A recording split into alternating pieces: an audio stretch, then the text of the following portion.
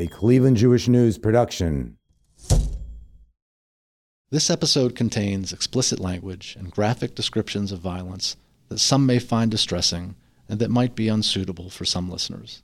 Discretion is advised. I remember getting a call Sunday afternoon, and I couldn't process what I was being told. That's a call no one wants to ever have. I remember looking at my wife, when the realization that Aliza had died, hit me. And I said, I don't know if I'm going to be okay. Yeah, it was just a total shock. It was hard to imagine. I was just sitting there in shock for a while and realized I needed to come back to Cleveland, but I couldn't move, so. I've never screamed like that in my entire life. Screaming at the top of my lungs several times. And I don't know if that's like a typical response for trauma. And then just kind of like being numb, like truly numb. It was cold outside, it was snowing, and I was just in pajamas and slippers with no jacket and was laying on the driveway with snow. I didn't feel how cold it was.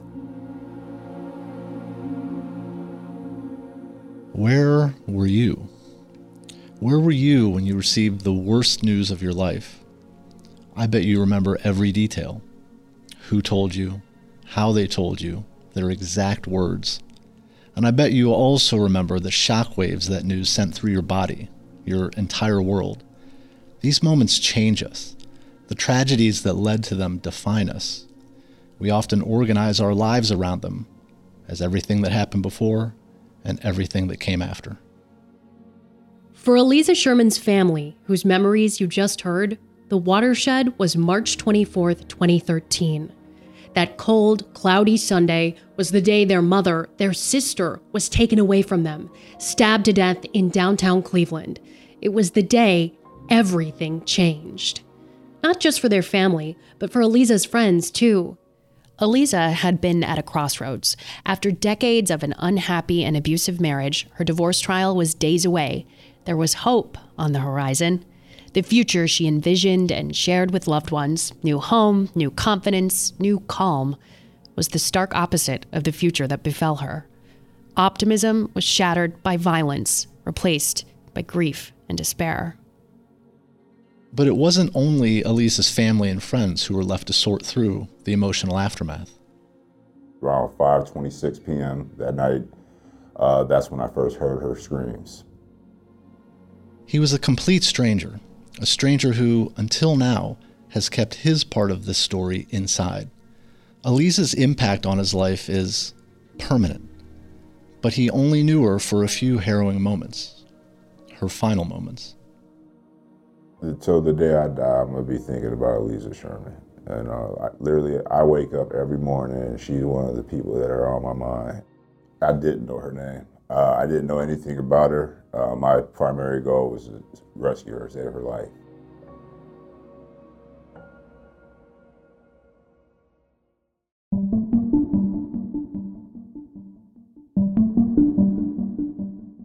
I'm Mike Butz. And I'm Sara Shookman. This is Aliza, her story at 10 years, a Cleveland Jewish News podcast about Aliza Sherman's life, loss, and legacy. Welcome to episode 2. Mike and I are both journalists who for years have reported on Aliza's story. For many, her name is associated only with tragedy. Beechwood nurse and mother of 4 on the verge of a disputed divorce trial, stabbed 11 times and left for dead on the sidewalk. It's been 10 years, and her case remains unsolved without a suspect. In episode 1, we started at the beginning, Aliza's beginning, and introduced you to, not the murder victim, but the kind, caring, joyful, and principled woman whose background too often gets left out of news coverage. Today, we jump ahead to her end, March 24th, her last day on this earth, and everything that day has come to represent.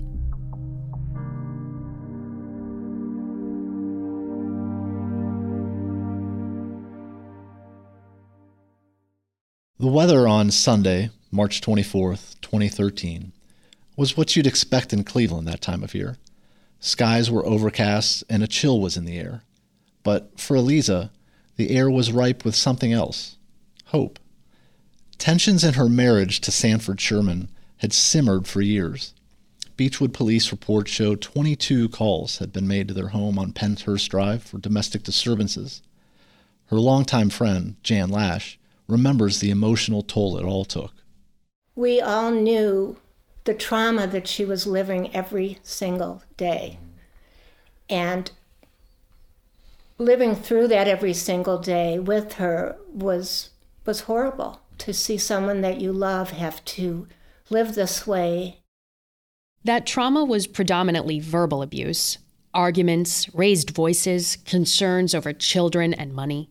A civil suit filed after her death outlines concerns Aliza had over family bills and assets she believed her husband hid from her. It also makes claims of exotic dancers and extramarital affairs. Sanford retired from ophthalmology and closed his Severance Circle practice in 2004 when he was just 48 years old. Jan recalls this offered Aliza the opportunity to revive her nursing career. She'd put it on hold to raise her children, now school age and older. Going back to nursing helped her escape the toxic environment at home, but it played another important role. Aliza was now, again, making a meaningful difference in people's lives as an in vitro fertilization nurse.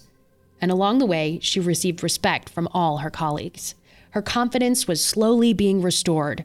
Another longtime friend, Mary Fuhrer, noticed the difference that made. I mean, it's amazing she finally had the courage to really go through with this divorce. I mean, because it was years in the making, years.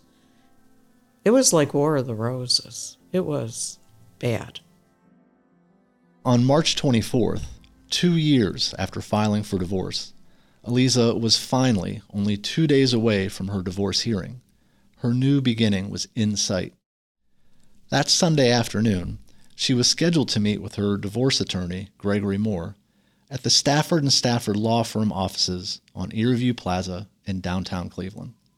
The firm, now known as Stafford Law Company, specializes in divorce and family law and has built a reputation around taking a hardball approach to its cases.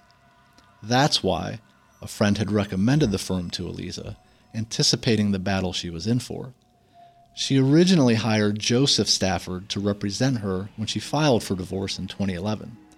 But in March 2012, he was suspended by the Ohio Supreme Court for violating 6 of the state's rules of professional conduct, accused of fraud, deceit, and dishonesty. His brother and business partner, Vince Stafford, had been suspended by the same body since April 2011. With the Staffords suspended, Aliza's case fell to Moore. He and Aliza had met the day before, Saturday, March 23rd, to prepare for Tuesday's divorce hearing. But later Saturday, he contacted Aliza to say he found something else he felt they needed to review and asked that she return on Sunday. Aliza's brother, Harry, was on the phone with Aliza as she drove downtown. She told me that the meeting was scheduled for 2:30, but she called her attorney to delay it to 3 o'clock. And then she told me it got delayed till 4, and then it got delayed till 5. And I never asked her, well, who delayed it those next 2 times? But it wasn't her. When Aliza arrived at the firm's offices at 55 Erie View, she couldn't find Moore. Erie View Plaza is a narrow, pedestrians-only passage that runs between Cleveland's main artery, East 9th Street, and East 12th Street. On the south side of the street is the Galleria at Erie View Shopping Center, a partially empty former mall. On the north side is the imposing multi-tenant building where the law firm's offices are located. Monday through Friday, this central business district buzzes with activity. Workers bounce back and forth between meetings, and you might catch nearby residents grabbing lunch or coffee at the Galleria's food court. But on this Sunday, the streets were empty. No sporting events, no conferences in town. The wind off Lake Erie discouraged anyone from staying outside. We can't be sure, but it's conceivable Aliza passed no one as she parked her car at a metered spot along East 12th Street and walked down Erie View toward the glass doorway. The brutalist fortress-like building was locked because it was the weekend and many offices inside were closed. She texted to let Moore know she was downstairs, waiting outside. He eventually responded and told her he was there. Records show Moore was not actually there, but we'll get into that later. When she asked him to unlock the door, that didn't happen. Seconds after, she told Moore she was going back to her car because it was too cold outside. Aliza was stabbed 11 times.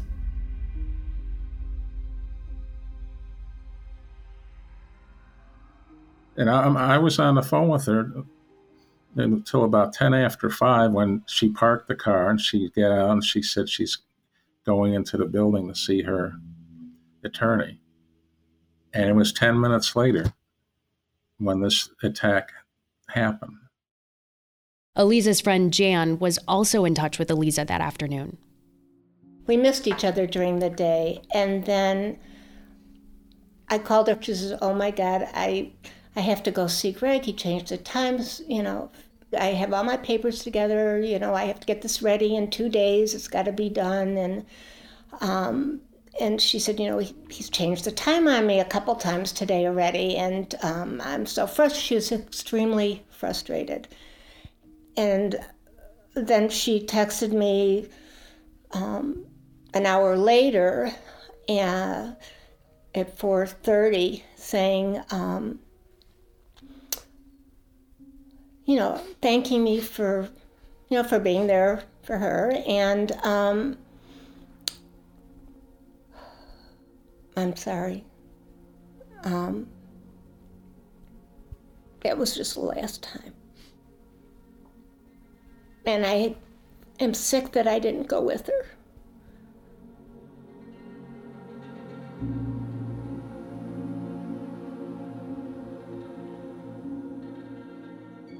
I just kind of saw her laying there, like she just gave up. So I instantly ran to the door. And as soon as she heard that door open and heard my voice, that's where she kind of came back. And that's where, I jumped into action. We rarely consider the impact of finding a body or witnessing a crime. In books and movies, it's often a stranger who plays this part. Their role is simply to advance the narrative. Their identities are unknown, and their feelings left unexplored. But in real life, these chance encounters that last only a few minutes leave marks that last a lifetime. That's Kenny Shepard's story. And she was laying stiff in a, kind of like a sleeping position, face down. And when she turned over, I saw the severity of the situation. There was a lot of blood all over the place. And I wasn't sure what was done. I wasn't even aware it was a stabbing. I was thinking she was shot. Went up to her, said, "Are you okay?" And that's where she turned around. I saw everything. And all she was screaming was, "Help me, help me." I remember the day like it was yesterday till this day. On March 24th, 2013, Kenny was up on the 4th floor of the Erie View Plaza building, monitoring the international network of the telecommunications company he worked for. He was relatively new and assigned to weekends. He just earned his degree from ITT Technical Institute in 2012, and now he was working a job he was good at and starting a promising career. He felt good about life and held his head high until he heard Aliza's screams. When she screamed the second time, it was like a blood-curdling scream, and I knew it wasn't normal. Knowing he had to be one of the only people in the building, he rushed down the stairs toward the lobby. The elevators were too slow. She was literally at the front door of where that building is, 75 building. She was laying right there at the front. Kenny was concerned for his own safety, too. For all he knew, the attacker was lurking nearby, watching his every move. And as a 28-year-old black man, he feared how police would respond when they arrived on scene. You remember what you had on? Yeah. What was it? It was an all-black sweat outfit. I liked to wear a hat, so I had a hat on. She looked like she was a well-established woman. She had a lot of expensive things around her. And one thing I didn't want to be confused was that I'm the person responsible for this, or I was trying to rob this person, especially with what I was wearing that day. I didn't want them to think that. Kenny did everything he could that day, probably more than most of us could. We've chosen not to share the call here out of respect for Aliza's family, but Kenny first called 911 and pleaded for an ambulance in this life-or-death situation. He ran into the street to look for a dropped weapon or even footprints, but found none. Not wanting to abandon Aliza, he quickly returned to her to comfort her. Cleveland police, fire, and paramedics soon arrived. Kenny was questioned by police and gave them as much information as he could. He explained that, on a quiet weekend, the only way to access the building where he worked and where the Stafford and Stafford law offices were was with an ID badge. Within a half hour, he was back upstairs. A couple of hours later, he spoke with Cleveland police detectives who called. There was a lot that was running through my head. I was definitely in shock. A huge fear hit me too, because I'm in the middle of a major crime scene here, and I wasn't expected to walk into this. So I was kind of scared of what that's going to bring. One thing that I was also feeling was like, this is my time to step up and do something that could potentially be helpful for another person. In this case, was saving her life. So that was like one of the biggest things that was on my mind. There was a lot of anger about the whole situation, that somebody did this to a woman on a Sunday. And after, I was kind of still am upset about that. Somebody would do that to her. He also has concerns, many concerns, over how emergency personnel and first responders handled the situation. You'll hear more about those concerns in the next episode of this podcast. But for now, it's important to understand these moments changed Kenny's course in life. I was a very career-driven person. I was trying to get my bachelor's degree at the time. And, I felt like such a failure by letting her die like that I kind of didn't think I was going to be much more after that. I felt like, I'm not even going to be that great in this career if I can't even do the basics here. So I don't know, I kind of beat myself up a lot about this day. It's definitely affected me till now. His sleep is haunted and restless. His ability to trust the world around him diminished. His mental health distressed by the trauma. Fearing for his own life is the price he pays for being a good Samaritan that day. They probably saw me the entire time to see what I was going to do, what I might know. They were probably surveying the situation, and then they just ran away like a coward that they were that day. So now that they see me standing there and they see that I came out of that door, I'm thinking they're probably coming after me next. So I kind of went into this underground state where I kind of blocked myself off from the world, so just to prevent anything happening to me or my family. For Kenny, March 24th, 2013 is when the world started to close in on him. Anxiety and distrust intrude upon every interaction. He can't shake a sense of failure. He works to overcome these challenges, and he prays. In those prayers, he says her name out loud, Aliza. I want her to know I'm still thinking of you. I'm sorry about everything that happened. I wish I could have did a lot more to, make sure you were still here with us,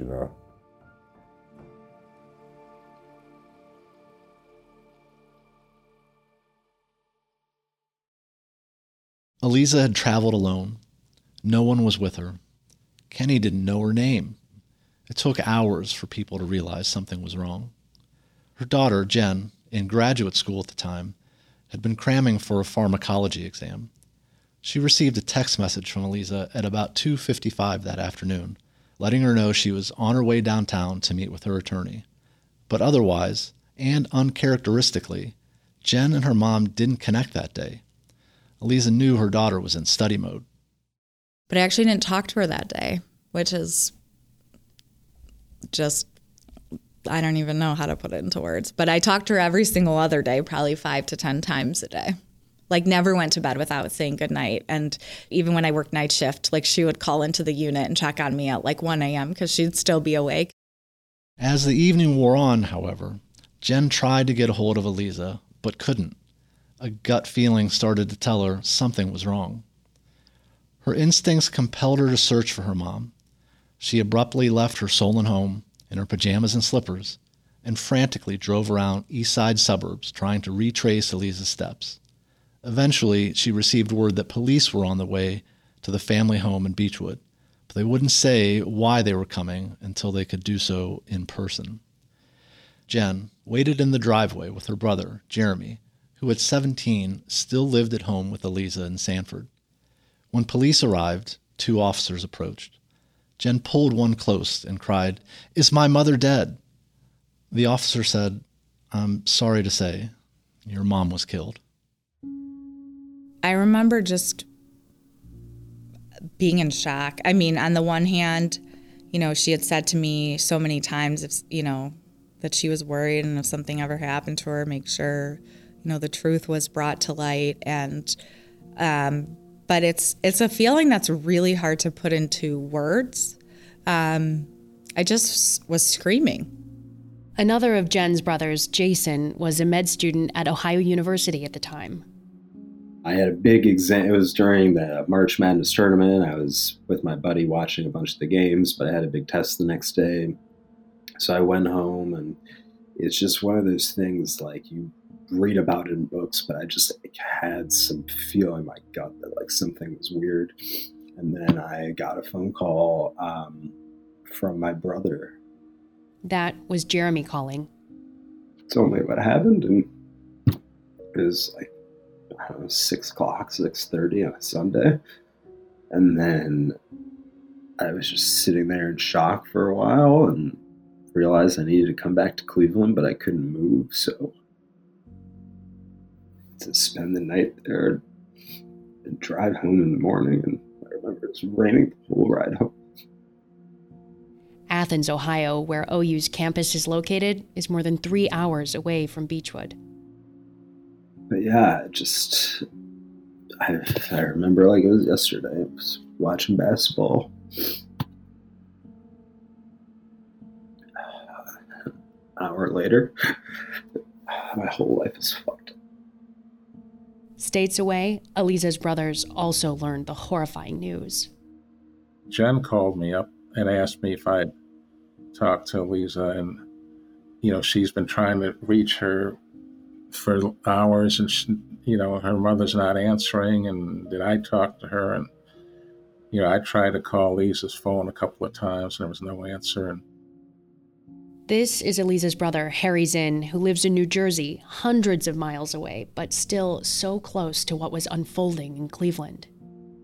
Aliza always spoke to my mother every day, too.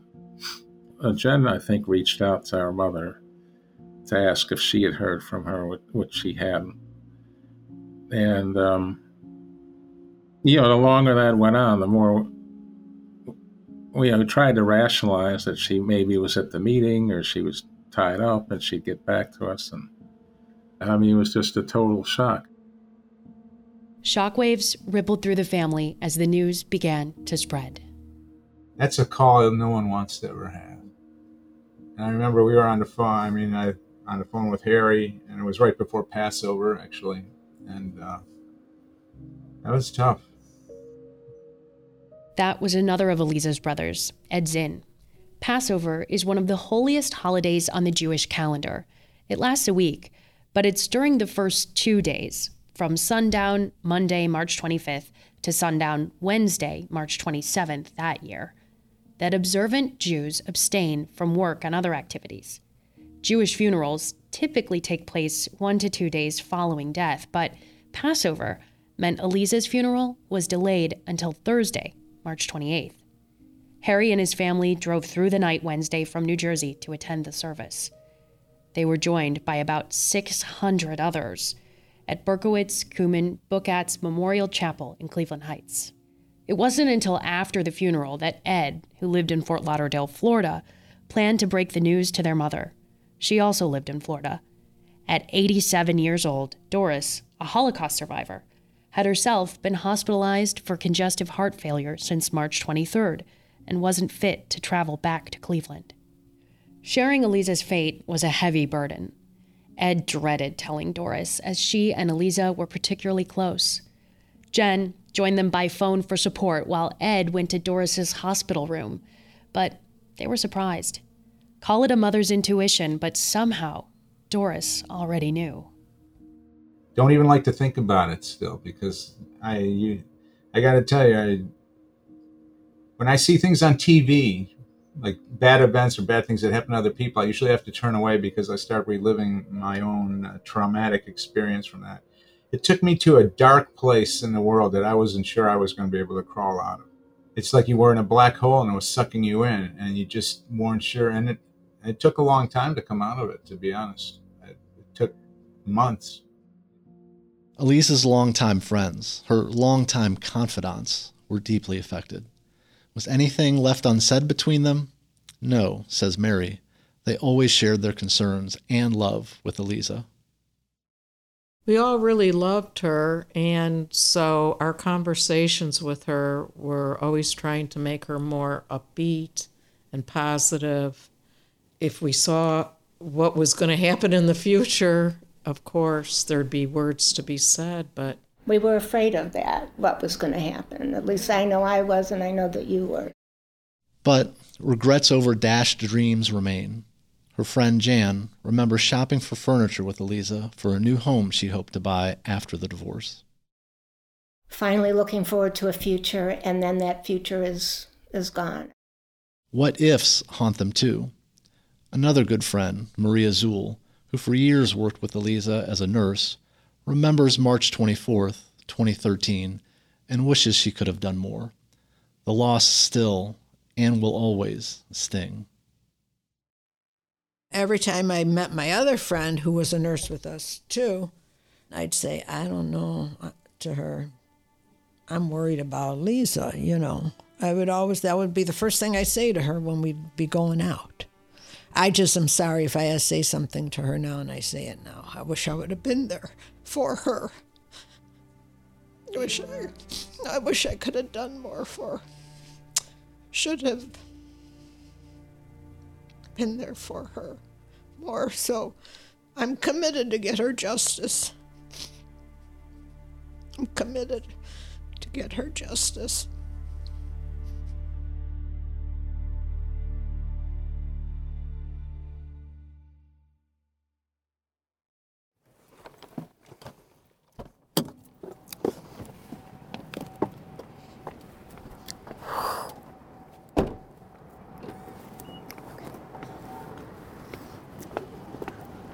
Cold.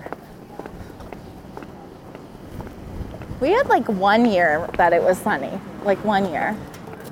It's usually cold. It's usually cold. Kind of fitting, right? Yeah. Jennifer Sherman is arriving at 75 Erie View Plaza, bouquet of flowers in hand. It's March 24th, 2023. We'll move down there. Just gonna like scatter it in front of this right here. Right, this sign I usually do. This is where she was, right here. She was right here, Aliza. Jen is back at the place her mother was attacked and taken 10 years ago. Today, like every March 24th that's passed since, that empty space of sidewalk bears Aliza's photo and those flowers. Oh, it's cold. Oh, it's always colder down here. Justice for Aliza became a rally cry in the very early days after Aliza died. It was not just a wish, but a demand from those who loved her dearly. Find justice for Aliza. A group of community members dedicated themselves to the case and efforts to keep the investigation in the public eye. They've held a Mother's Day community walk, rallied outside Cleveland Police Headquarters to raise awareness for safety on downtown streets, conducted a women's self-defense class, partnered with Cleveland-based Mace brand to distribute pepper spray. They've shared red bracelets, magnets, and T-shirts with her photo, even a billboard near a heavily trafficked intersection, all with that message, justice for Aliza. And many times, they've returned here to Erie View. Definitely hard being here, you know, when I turn around and look at the floor and, you know, think of those pictures that were initially, you know, posted online with her shoes and her folder and her pink glasses case that I remember her pulling out so many times. And I stand here, it's it's hard, but it's also, to me, a symbol of perseverance. This year, like many in years past, there were supporters with those wristbands. Sara and I were there. Reporters, news cameras. Jen takes her position in front of them, flanked by Jan, Maria, and other friends. Jason, his fiancée Janie, and her family are here too. So thank you all for being here today. Today marks 10 years since, our mom, Aliza, was brutally murdered right here outside 75 Erie View. And, we continue to come here every single year until someone is held accountable. And that, will never change, although we just hope that we are not here next year. Hopefully this year we'll get the answers we're looking for. It's just kind of frustrating, frankly, that we have to keep coming back here every year, but we will until hopefully we don't have to anymore. So just thank you guys for being here. That was Jason, the event's only other speaker. We usually do a moment of silence to just, stop and remember what happened here, and to also remind everyone that, there's a killer that is still walking the streets free. This person needs to be held accountable. If they were able to get away with something like this in broad daylight once, who's to say they can't do it again? Our mother deserves justice, and so we'll ask that everyone take a moment of silence to just remember Aliza.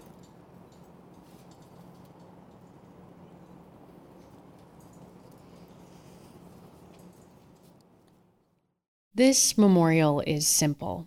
It's changed shape and length throughout the years, but the sentiment is the same. People come to remember and honor Aliza, and to make sure her story doesn't fade from the public eye. Reminders of support from friends can be comforting, but without exception, everyone who attends wishes the memorial wasn't needed. I hate this. I really hate coming here. The years in the past when we've had it be like a bigger thing, it was very somber, but then I saw everyone here, so at the same time it was kind of like not happy, but like something that made me feel good about the day. This year, the memorial was smaller because it followed a private fundraiser event held the night before to jumpstart the Aliza Sherman Fund that Jen started at Cleveland Clinic. We'll learn much more about that in a later episode. It's really weird because the first few years were just it was still so fresh, and it's still fresh.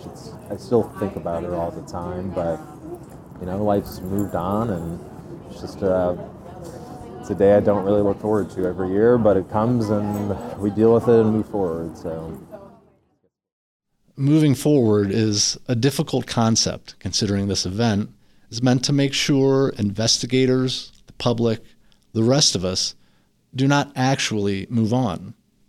No one moves on until there's justice for Aliza. But every year, the news crews that come pack up their cameras and tripods and continue to their next assignment. Friends and family cannot move on, but they return to their cars and drive back to the suburbs. The emotional hole that for at least a few minutes gets filled by being surrounded by familiar, caring faces reopens, and the hollowness of life without Aliza seeps back in. This year, though, there was another unexpected visitor in the crowd, another soul stuck in his grief. He stood toward the back, out of the way, not wanting to draw attention away from Aliza and her family.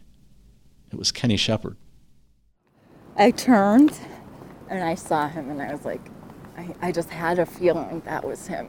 I've never met him, had a feeling.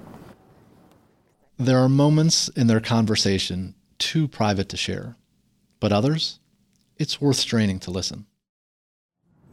Torture the past 10 years. I'm about to cry now. I know, me too. That breaks my heart to hear that. I appreciate it. Thank you, bro, for not leaving her alone.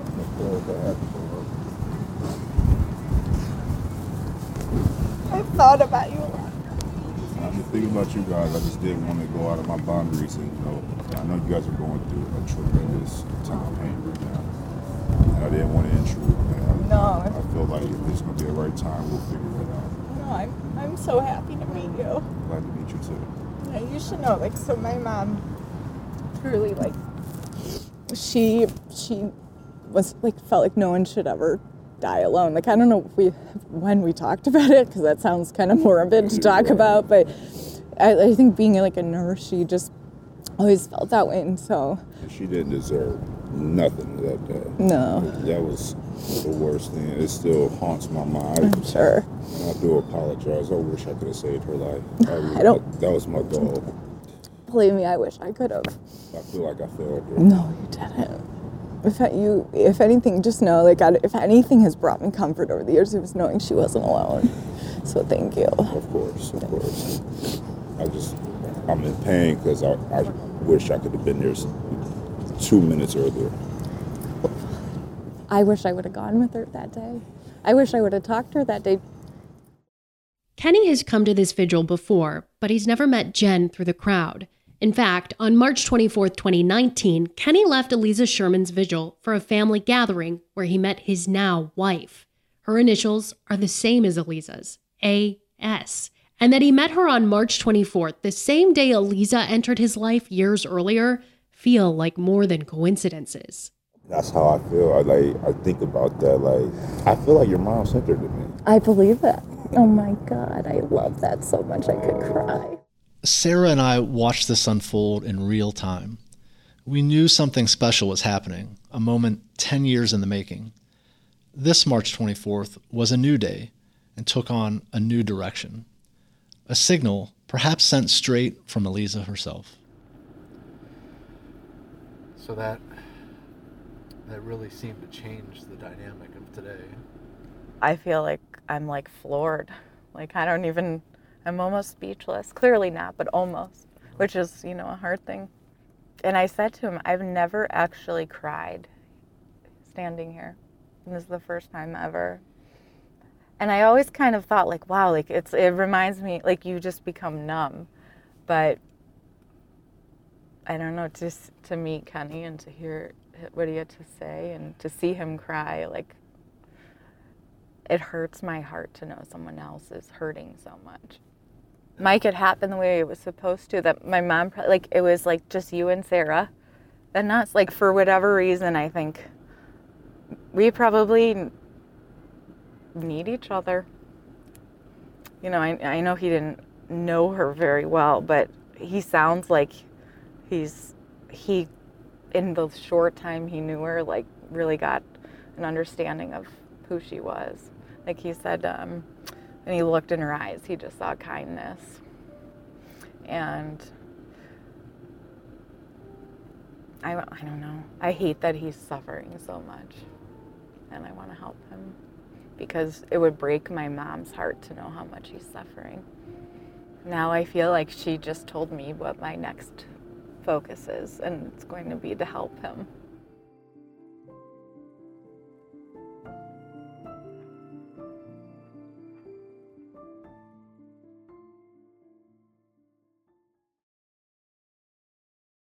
On this day, or perhaps especially on this day, Aliza is still working in people's lives. Aliza's legacy and how she's inspiring change is still ahead on her story at 10 years. But first, on the next episode, we'll dive into the investigation and sit down with the new eyes on this cold case. I guess, has it been worked on in the last month, or is it really It's been worked on today. Okay, today. Yep. And it'll be worked on after this. Gotcha.